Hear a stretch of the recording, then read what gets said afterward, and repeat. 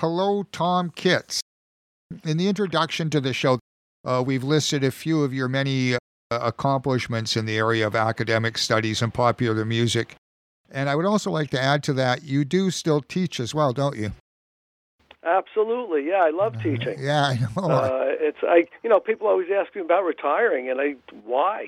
Yeah. It's pleasurable, and it's you close that door in a classroom, as you know, and you're in control of everything. Yeah, it's yours. I don't have any of that control anywhere else. Okay, so I wondered then, do you understand yourself to be an example of the adage, if you want something done, ask a busy person? Yeah, I kind of guess so. You know what? And even at school, at the university, sometimes, I'll come home and tell my wife, I just signed off this committee, and she'll say, well, what'd you do that for? Don't you have enough to do? And I said, well, they asked me. Yeah, right. She says, you could say no, You're allowed to say no. So, yes, sort of. When it comes to writing about music and stuff, I do kind of like it. I can't say I like all the stuff that goes along with writing. And it can be very frustrating. Many parts can be frustrating. I just finished this book on Richie Furay, and I was talking to him, and I said, Richie, it was really a pleasure to do this. And I said, well, mostly it was a pleasure. Sometimes it was absolute hell, but mostly it was a pleasure. So do you ever turn down offers? Do you ever turn down projects? I actually have. But I got to tell you, I'm trying to think of what. Yeah. I can't remember what I turned down. But occasionally I do turn something down. I don't know. I can't remember what, but I have. It just seemed like it'd be just too much for me to do right now, especially when I'm working on a book, because that takes so much concentration. It's hard to take on writing even a small article or something. Okay, so I guess maybe we should first establish how you came to the notion that you could blend your passion for pop music and rock and roll with your academic loves and desires. I can actually remember the day. I'm not sure I'll have the right year, but I think it was late 1995. I just finished my first book, which is on an American dramatist. My background's American literature. It was on American dramatists, and I was hunting around for a new topic. I was going to do something on an actor that this dramatist had worked for. And then all of a sudden, I was reading the Times. It was a Sunday morning, the Arts and Leisure section of the New York Times. And I'll never forget, my son was about 4 at the time. My daughter was 1. They're crawling around, and I see in the paper an ad for Ray Davies performing in New York, a solo show, one-man show he's doing. And it just hit me. It was like, that's what I should write about. I've been listening to this guy's music all my life. I always brag about what a great songwriter he is. Why don't I do a book on him if I'm looking for something to write about? And it really all started with that ad in the Sunday Times for Ray Davies' one-man show. And I just got this idea, an epiphany. Hey, you could write a book on Ray Davies and talk about and write what you've been talking about for all these years. To tell you the truth, everything just took off from there. That's wonderful that you can remember exactly what it was. When you began this part of your development, your career, what was the reaction to other people in your field at your university? Because I know from my experience, writing about rock and roll was seen as a bit frivolous. Right, exactly. I did not really have that. I have to be very honest with you. I was coming up for tenure, and I believe it was a year or two, but I already had my book out on the American literature, so I was pretty set there. I remember telling my chair, who loves classical music and collected guns, that I wanted to write about Ray. I was going to do this book on Ray Davies. And he said, who's that? And I told him, he says, well, that sounds good. He says, go ahead, try it. Whatever we can support you in, go ahead and go for it. Some of the senior members supported me. He said, yeah, it's a great idea. Try it. Even my dean thought it was a good idea. So I can't say I have had that prejudice that a lot of people had, especially in North America. I think they were a lot more open to it in England and Europe before we were. I never thought of that, but it's probably true. Yeah, I think so. Again, it's already come out, but we share a great passion for the Kinks, you and I. And I know. I'm just curious about how that passion developed for you in New York, where you're surrounded by so much different music, so much music that defines the city. and you reach out beyond New York to England, where the Kinks are nothing if not sort of passionately English. So there's times when I never knew what the hell they were talking about. So how did you come to it? It's really interesting because you gave me this task of selecting 5 favorite songs. They all have something in common, and I think about why they're my favorite songs. I mean, yes, obviously the music just grabs me, and that's a very visceral effect that it has. Those chords in Hoochie Coochie Man, or the joy of Poco's, Good Feeling to Know and others. But all those songs also appeal strongly to my imagination. England was a place I wanted to desperately go to for a long, long time. Growing up with the British invasion, You Really Got Me was one of the first records I bought. The first was actually I Want to Hold Your Hand by the Beatles. England was in my imagination, and that song, Waterloo Sunset, just really grabbed me. That was the song. I said, wow, this is England right in this song. Real or not, who the hell knows? But, as a kid, it certainly seemed to grab me, and that was England. These songs, all that I picked, they all appeal to my imagination in a strange way. And I was thinking about the Poco song, Good Feeling No, where Furay sings about Colorado mountains. I could see your distant skies. That line still gives me chills. And you know something? I don't even like the mountains. I don't like to go to the mountains. We're about 2 hours from Woodstock, where my wife has a home. I don't even like to go there that much. I go like 3 or 4 times a year with her, only because she's there. The mountains don't grab me, but that song does, because there's something about how it hits my imagination, just like the Kinks did, that really, really just resonates and really invigorates me. That's sort of it. I don't know how to answer it other than that, but that's what it does. It grabs my imagination, and eventually I've been to England a number of times with you once, yes. And, I love England. In fact, thinking about the Kinks when I first started, when we first met about 25 years ago, you were doing a paper that I wanted to see on kitchen sink films. Right. And I said, gee, that's like the Kinks. Let me go see if this guy's got anything to say. And you did have something to say, and we got to be friends as a result of that. I remember talking to you afterwards saying, I went to your session because of the Kinks, I'm into that, and your face lit up. You were into the Kinks, and, one thing led to another, and here we are all these years later talking about them still. Talking about the Kinks still, yeah. For those who have not read anything by Tom, like the Ray Davies biography, the John Fogerty biography, first of all, shame on you. Why is that? Well, for not reading your stuff, not on you, on people who haven't read it. I can safely say that one of the things I find about your biographies is you're never unkind, you're never mean to the characters. Rather, you seek to understand musicians who are complex and not always appreciated for their personalities. Is that the appeal to you? Is that other people see them as, grumpy old men or something? It's a conscious thing, sort of. I don't know if that's the reason.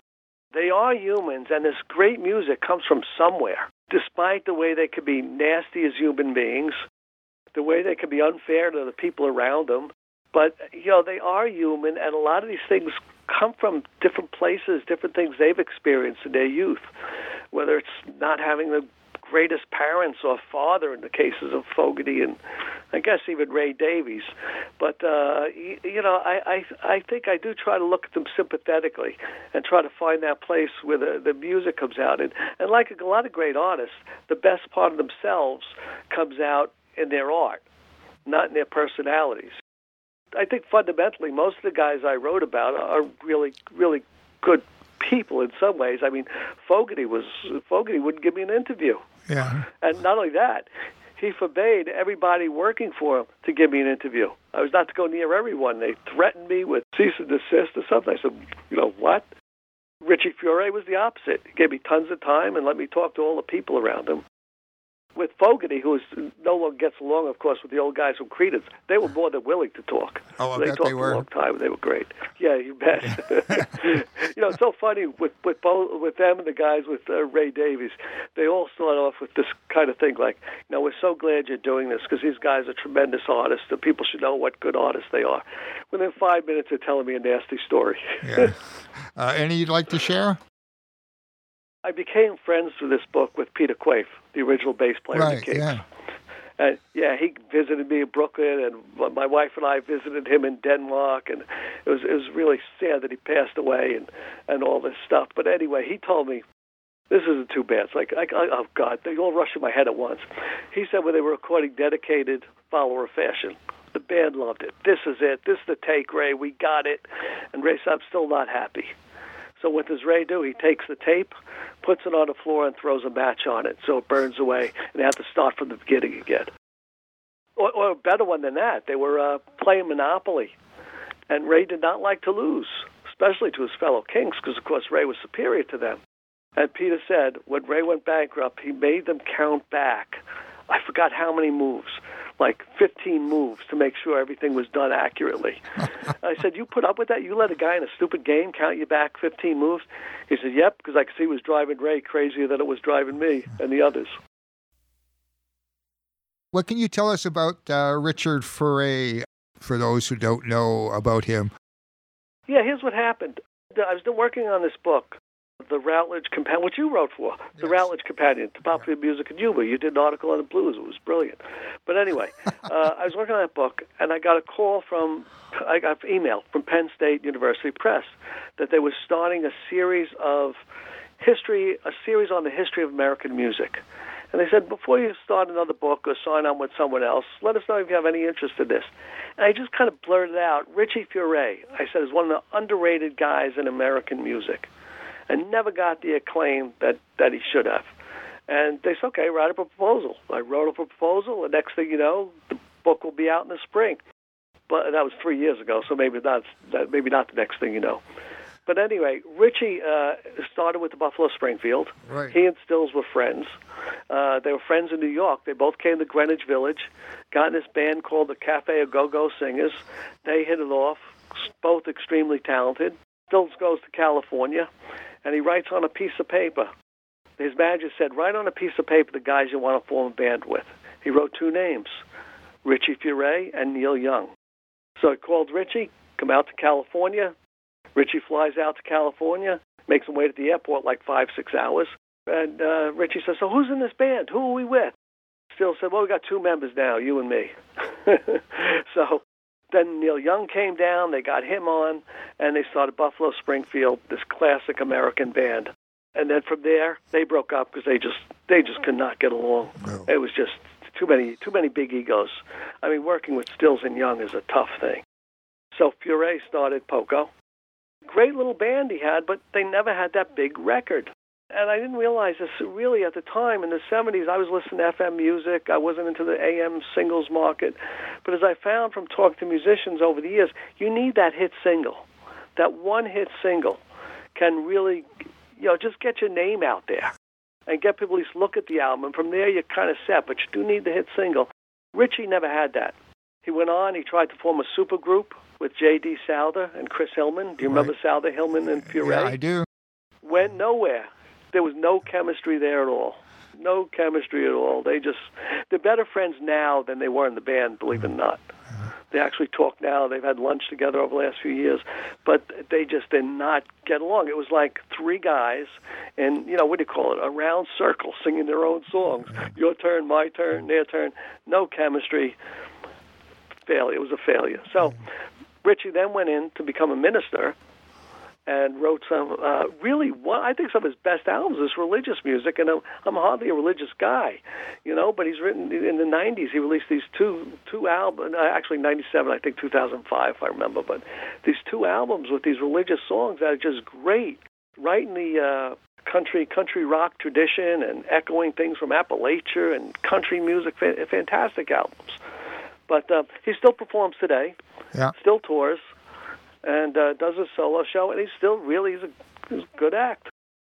I've always felt bad that it's his voice that makes a lot of the early Neil Young, Buffalo Springfield songs sound so great, like nowadays Clancy can't even sing and things like that, but people think it's Neil Young.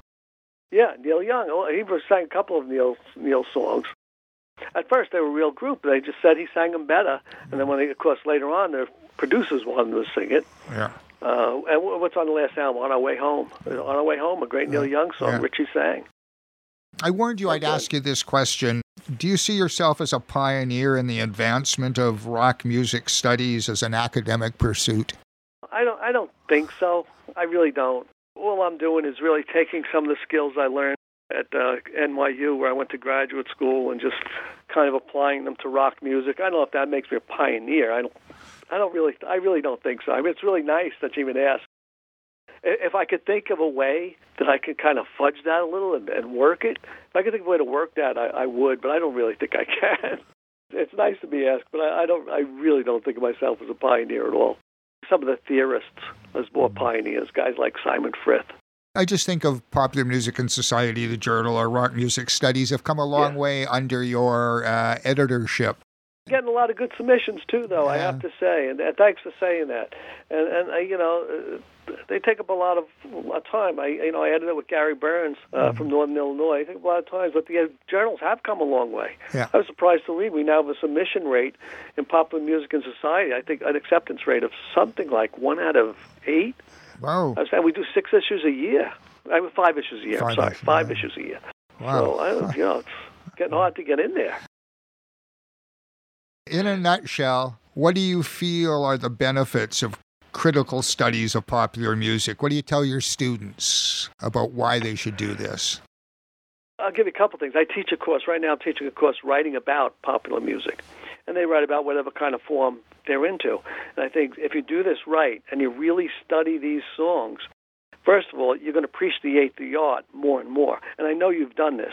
You listen to a song, and by the 10th time, all of a sudden you start to notice some little small things in there. Maybe a greater appreciation for the bass line develops that you never paid attention to before.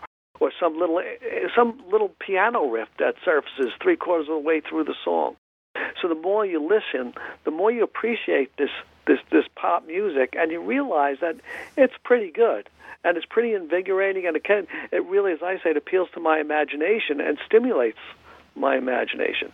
In addition to that, further study, I'm thinking of the Prime Minister of Jamaica when Bob Marley was still alive. So going back, he once said, you want to know what's happening in Jamaica? Just listen to reggae. Listen to the reggae and follow the lyrics, and you'll know what's going on in Jamaica. And I think a lot of ways we could say that today. You listen to the lyrics, you find out what's on people's minds. So a study of the lyrics is very revealing about our culture at this particular point in time. And again, also when you see some clever wordplay, you get to appreciate it more. In fact, I'm going to tell you with Richie Furay, one of the things in this book I didn't realize is how good a lyricist he was.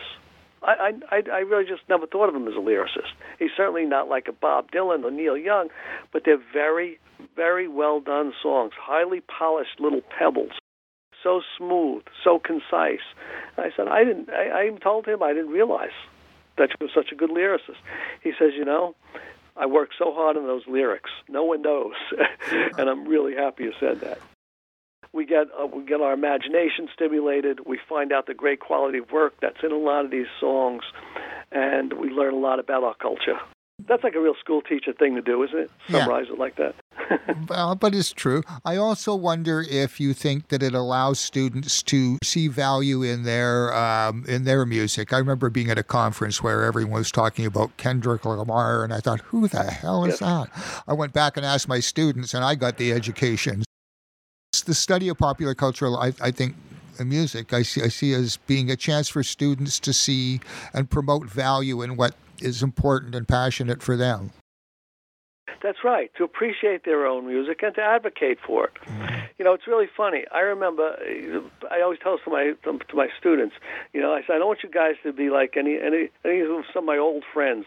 I was sitting one night in a bar with a friend, and he's saying, and Jay-Z came on. I happen to like Jay-Z, and I like Kendrick Lamar too, by the way. Jay-Z came on, and he said, see this stuff they're playing today? Not like what we had, we had the Beatles and Stone. Our stuff's going to last forever. This stuff, be gone in another couple of years. That kind of cynicism is just so unfounded. And let's face it, the Beatles and Stones and these bands we're talking about last today because we're still alive. The music of our youth never leaves us. I don't know if they're going to be alive 50 years from now. I don't know what timeless is. Can't worry about what timeless is. I'm not going to be able to find out.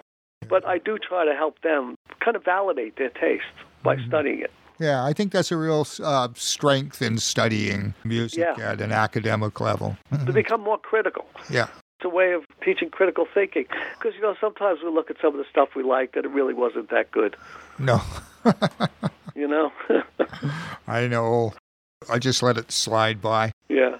You already mentioned that you get to pick 5 songs for this hour presentation. Mm-hmm. I wonder what the joys of loving the New York Dolls are. It's the most obscure of the music you chose, I think. I just wondered why the New York Dolls.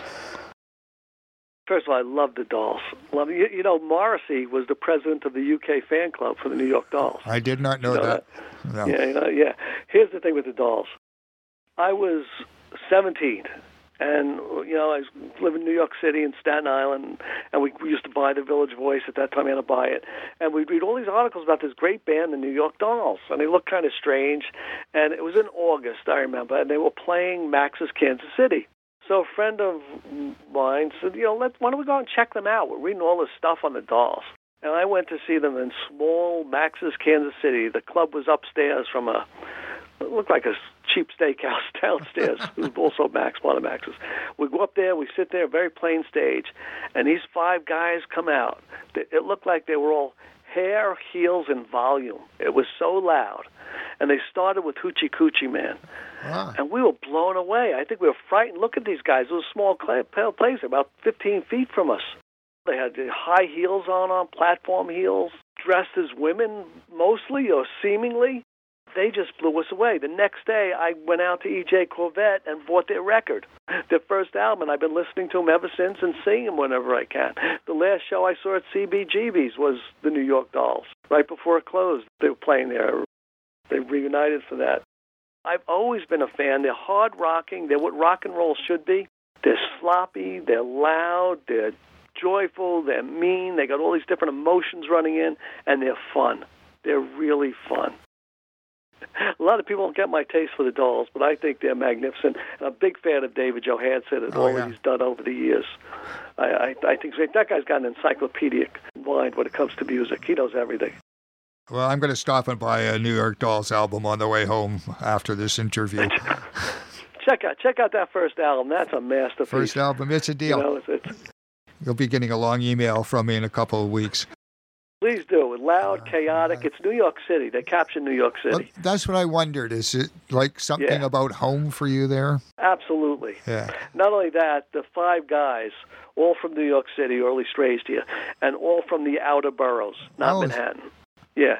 One guy grew up like 3 miles from me. I never know him, 2 or 3 miles. I know exactly where he's from, his neighborhood. David Johansen's from Staten Island. A couple guys from Brooklyn, one in the Bronx, another guy from Queens, that kind of thing. And they kind of invaded Manhattan. They just kind of took it over. They were just loud coming in, and there was nothing polite about them.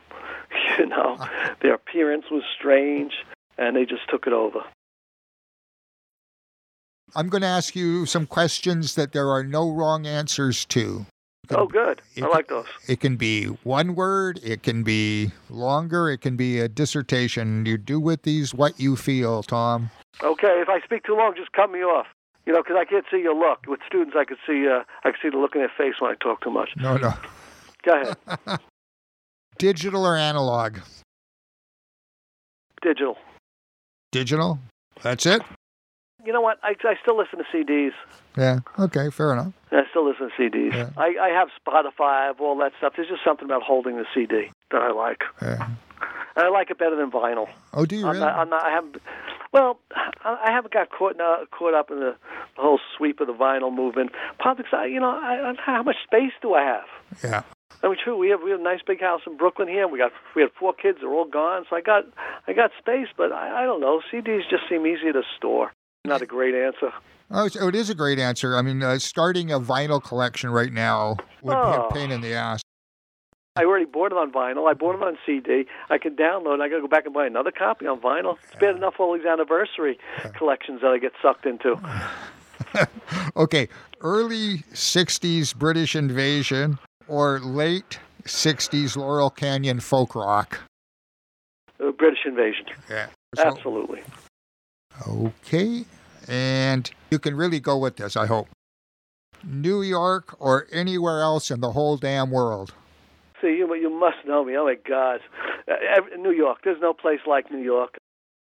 When I got married to my second wife, Lisa, whom you know, I said, you got to know one thing, I'm never moving out of New York. This is where I belong. This is my place.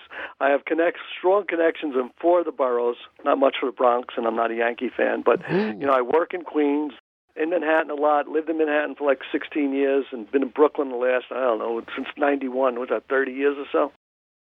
No, I'm never leaving New York. There's no place like it. I like having a subway near. I do like the beach, so I will leave to go to the beach. I certainly like to travel, but I'm always coming home to New York. One of the things I've already noticed through the first half hour of our discussion is all the places you've been. I mean, you can go out to CBGBs and you can go out to places and you can see big acts regularly, right. which has got to be a bonus that most of us don't have. We just bought tickets to Pavement. You know Pavement from the 90s? Good band. Yeah, I don't know them well. Yeah, they're performing like a mile away from us. We'll walk. The show is next October. They did this at England for years. Yeah. So they're getting your money way in advance. I'm not thrilled about, but anyway. Before the pandemic, I wanted to see Al Stewart, so I had to take a ferry to the United States. So it's not as easy for us. Yeah, no, we're really lucky with that. You hop on a subway and we're there. The subways are great. You know, I say they're great, but that's one of my New York things. Yeah. My wife doesn't think they're so great. Yeah. But writing or editing? Writing. Writing is, I find, much more satisfying when I'm done. Both are hard work. Yeah, no, definitely writing. You know, writing, you start off, feel good about starting, then you get in that middle. It's just a lot of hard work and digging and everything else. But when you're done, it's a great feeling. When a book comes out or an article comes out for the first time, it's just and you see it for the first time, it's just a wonderful feeling. I get much more satisfaction from writing. The work it must have taken to edit, was it 41 chapters in the Routledge Companion? Yeah, something like that. Oh. Yeah, that was a lot. Thank God I had, Nick Baxter Moore, a Canadian. Yes. Good guy. He did it with me. We worked together on it, and we worked very well together. We're very close friends. And, he came down here. I went up there. He's in Hamilton, outside of Toronto. Right. No, St. Catharines. He's in St. Catharines. Yeah, right. Yeah. So, I went up there. He came down here. We talked on the phone a lot. It was one of those things when it ended. He says, what do we do now that we don't have to call each other every week? Well, I can't believe how fast you guys were. Oh. I know. I'd send stuff off, though, and it'd be back like in a week. Whoa. And sometimes you want a little more time, Yeah. Sometimes I send something in, and I know it's coming back with some editor's comment. We all hope for the same thing. We hope the reader will send back, like, this is the greatest thing I've read, published as is. It never happens. No. First thing I ever published got published without a change. And I got pissed off when the next time they said, we got this long list of changes we want. We didn't last time, but okay, yeah. With that stage now with the Furet book, it's out to 2 expert readers, as the editor said, who likes what I did. They're looking at the manuscript, and they're going to find something they'll want me to change, add to, whatever. Well, hopefully it will make the book stronger. I'm sure it will, but still, I'd like it better if they just said it's great as is. What is your next big project? My next big project, you know what? A small project. What I'm doing is working with Nick about an article on band chemistry and how that's affected bands over the years. Bands have talked an awful lot about the chemistry, how when one original member leaves, the whole chemistry changes, as in the Kinks. I remember Peter Quaife telling me, I said, gee, Ray was really upset when you left. He said, no, he wasn't. He was glad I left because now he has no one else to challenge him except his brother, who he just beats up. So, we want to study how these bands are affected by band chemistry, because it's a very fragile thing. It has a lot to do with what comes out in the music. So that's kind of a small project. That'll be an article somewhere. Other than that, I'm not sure. I don't know if I want to start a big project right away. Yeah. I think I want to take a little time off. I want to do some reading. When you work on a book, it's hard to read something else. Oh, absolutely. All you do is read everything connected with what you're working on. Well, that's about all you read, and that's stuff you have to teach at school. You reread that. But I want to just take a little time and read some stuff I want to read. You've already answered this in lots of ways, but I just wondered how Ray Davies and John Fogerty have reacted to your biographies. Fogerty has no reaction. Okay. Ray has told me, because when I see Ray, it's really funny. You'd think we were old friends. I haven't seen him in a few years now, but sometimes in New York you'd run into him. I ran into him in London, or I see him at a book signing, something like that. You'd think we were old friends. He calls me the academic. I asked him, so Ray, what do you think of the book? I haven't gotten around to reading it. I looked at some parts. It looks pretty good. I think you're onto something with this, but very, very vague. Very Ray I do Davies. think he's read it. Yeah, exactly. I do think he's read it. A lot of these guys read everything, but don't like to comment on it. Don't like to say they did. I know when I saw Ray Davies, I had a copy of your book, but I didn't have it with me, and I wish I would have had it and walked up to him and said, could you sign this? Oh, yeah, he would have signed it. Yeah, he would have, yeah. He would have signed it, and I think he would have said something nice about me. Yeah. I mean, the book's pretty good. It's pretty favorable. When you told me you were writing a book about Richard Furey, I wondered if he had a brother he fought with. I just wondered if there was a theme going. No, that's it. That's good, though. Right. No brother. He gets along with most people, but he's had his fights over the years with bandmates. The other thing I was curious about, someone actually, when I told them I was going to be talking to you, asked me about this, and I sort of took their idea and turned it into a question. How have the true believers, the real fans, the ones who really love these guys, how have they responded to your work? That's a good one, because it's really funny. Fans are a funny lot, because they all think, we all think we own the guy. So I've written things about Davies and Fogerty. I've had fans say things like, yeah, but you know what he didn't say, and you know what he missed, and you know what he should have said about that song. They like to kind of take a one-upmanship approach, like they know something I didn't know. And sometimes I knew it, maybe I didn't. There was some minor detail. They love to do that. They'll say, it's okay, but. It's that kind of thing. It's okay, but. Yeah. He should have. He didn't know. And I think this is a better song than that kind of thing. They want to somehow up them. But I will say this, I've gone to a lot of kink events. I'm treated very respectfully. I'll tell you the truth. My wife said, gee, you're like a celebrity at these things. That's kind of nice. I said, yeah, so one time I feel like a celebrity. And the people are very nice.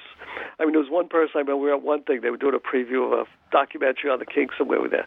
And this one woman kept staring at me. And my wife said, what's the deal with the woman over there? She keeps looking at you. I said, I don't know. I really don't know who she is.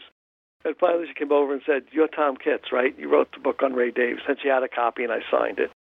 But that's about the only place I ever feel moderately like a celebrity. But so mostly it's been favorable. But yeah, they do like to point out errors or things they disagree with. Yeah, well, I remember when we were in England at the same time, and we went up to Cambridge on the train, and the train was just loaded with people that I had never anticipated. And that was like huge Kinks fans who knew all about them, like they knew their astrological signs and what shoe size they had. I was like, holy mackerel, I'm just a trifler here. I know. And when you don't see, that's what they like to get. When you don't know that stuff, they like to say, how come it wasn't in the book? You probably didn't know it. Yeah. I mean, it doesn't matter what a shoe size is. I mean, but that's the way people are. Okay, so I'm going to do something. I'm going to ask you if you could have picked 8 songs for this. Oh. What would the other 3 have been? Wow. Oh, definitely Penny Lane. Penny Lane? Oh, good. Definitely Penny Lane by the Beatles. Absolutely. Yeah. I tend to think in terms of groups and what groups enough. I might like. Let's see. I had a list of about 20 songs on there, and of course I'm not thinking of them now. What else? What else would I have picked?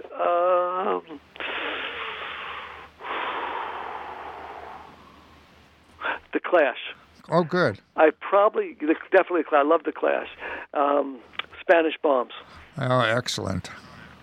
On London Calling, which was one of my all-time favorite albums. Definitely would have gone with The Clash. Let's see. You know what? I'm thinking of Dylan.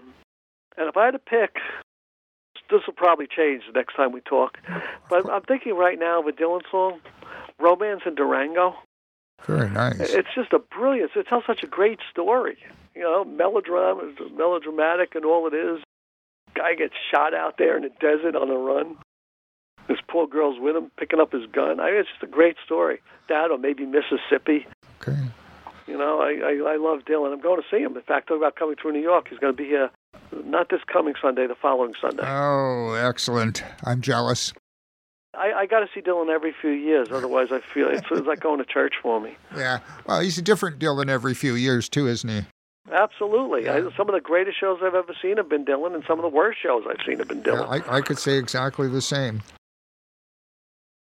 Tom Kitts, I got to thank you for spending some time with us, for all the work you've done on behalf of popular music in the academic world. It's been great for me. It's my 2 subscriptions are still to journals you edit, so thank you very much. It's too bad about Seattle. Yeah, really. You know, I'm missing that. Yeah. I want to see people again. We got to get together. You should come down and visit New York. All righty. But this is great, Jim. I always enjoy talking to you, and it was a real pleasure. Yep. Thanks a lot. We'll be seeing you soon, if no other way than on Zoom. Okay, good enough, Jim. Okay, bye-bye. Thanks a lot. Bye. Bye.